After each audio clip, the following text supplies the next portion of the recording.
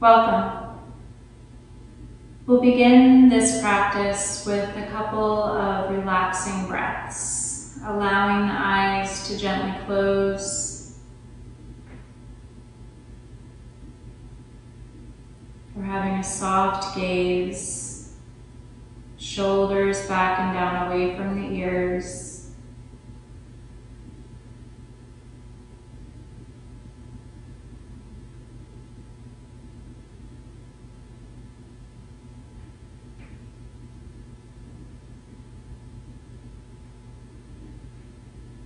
On your next inhale, gently opening the eyes. And this practice is focused on something called shoelace pose.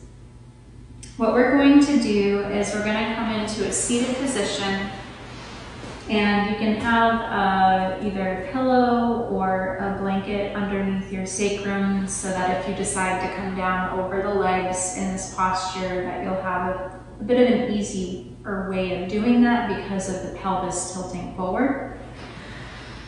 So shoelace pose brings our knees so that they're in front of the body or as close to it as possible. And then you're going to bring your feet alongside, almost making it so that it looks like one lace is on this side, one lace is on this side, and they're crossing over in front. So you'll notice here that my knee does not come down onto this other knee, and that's totally fine.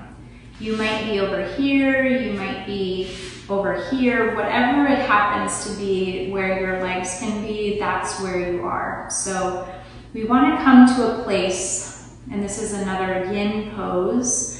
Yin, you want to go to about a 3 or 4 out of 10. 10 being the most extreme stretch. We never want to get there in a yin pose. We want to be at about a 3 or a 4. What we like to call it in yin is the Goldilocks effect. Not too much, not too little, but just right. So coming to your 3 or 4 on this side, we have the right leg under, the left knee above.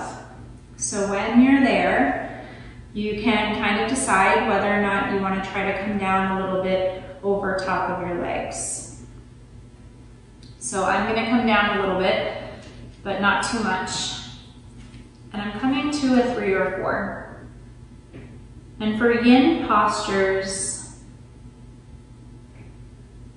we are holding it for a little bit longer than normal. We hold these postures typically for 3 to 5 minutes, but for our practice, we're going to be spending about 1.5 minutes on each side. And the reason for spending that time on each side and a longer length of time is because in that time, we're working on the connective tissues called fascia. And being in these postures for an extended amount of time allows for new patterns of movement, new patterns of being for that fascia to arise. And during that time, synovial fluid is created and travels to those connective tissues, again allowing for that shift in being and a different pattern of being. As we're in these postures for an extended amount of time, they might get to the point where they're a little too intense, and you're always welcome to back off. Again, trying to keep that 3 to 4 out of 10 at all times.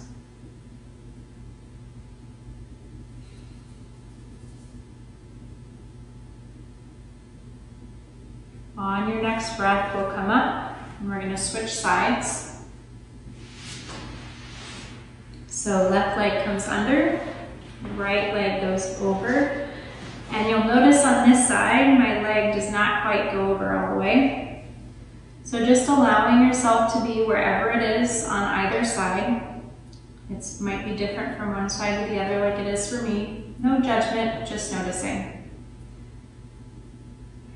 And then when you're ready, if you feel like you want to come down over top of these legs, go ahead. If not, feel free to stay where you are. Again, only coming to a 3 or a 4. Breathing here.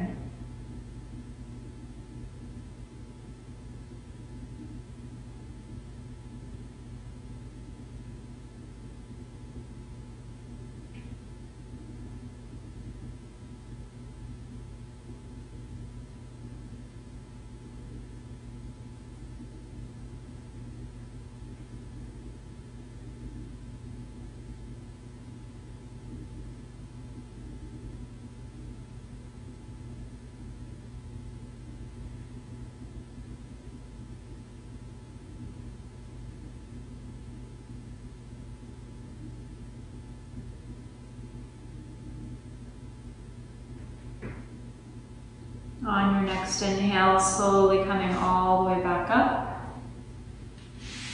And bringing your feet to the floor. And if it feels okay for your body, just gently releasing the hips back and forth, windshield wipering the legs. And then coming to your seated position. And just noticing how you feel after that practice. Taking a couple of integrating breaths here.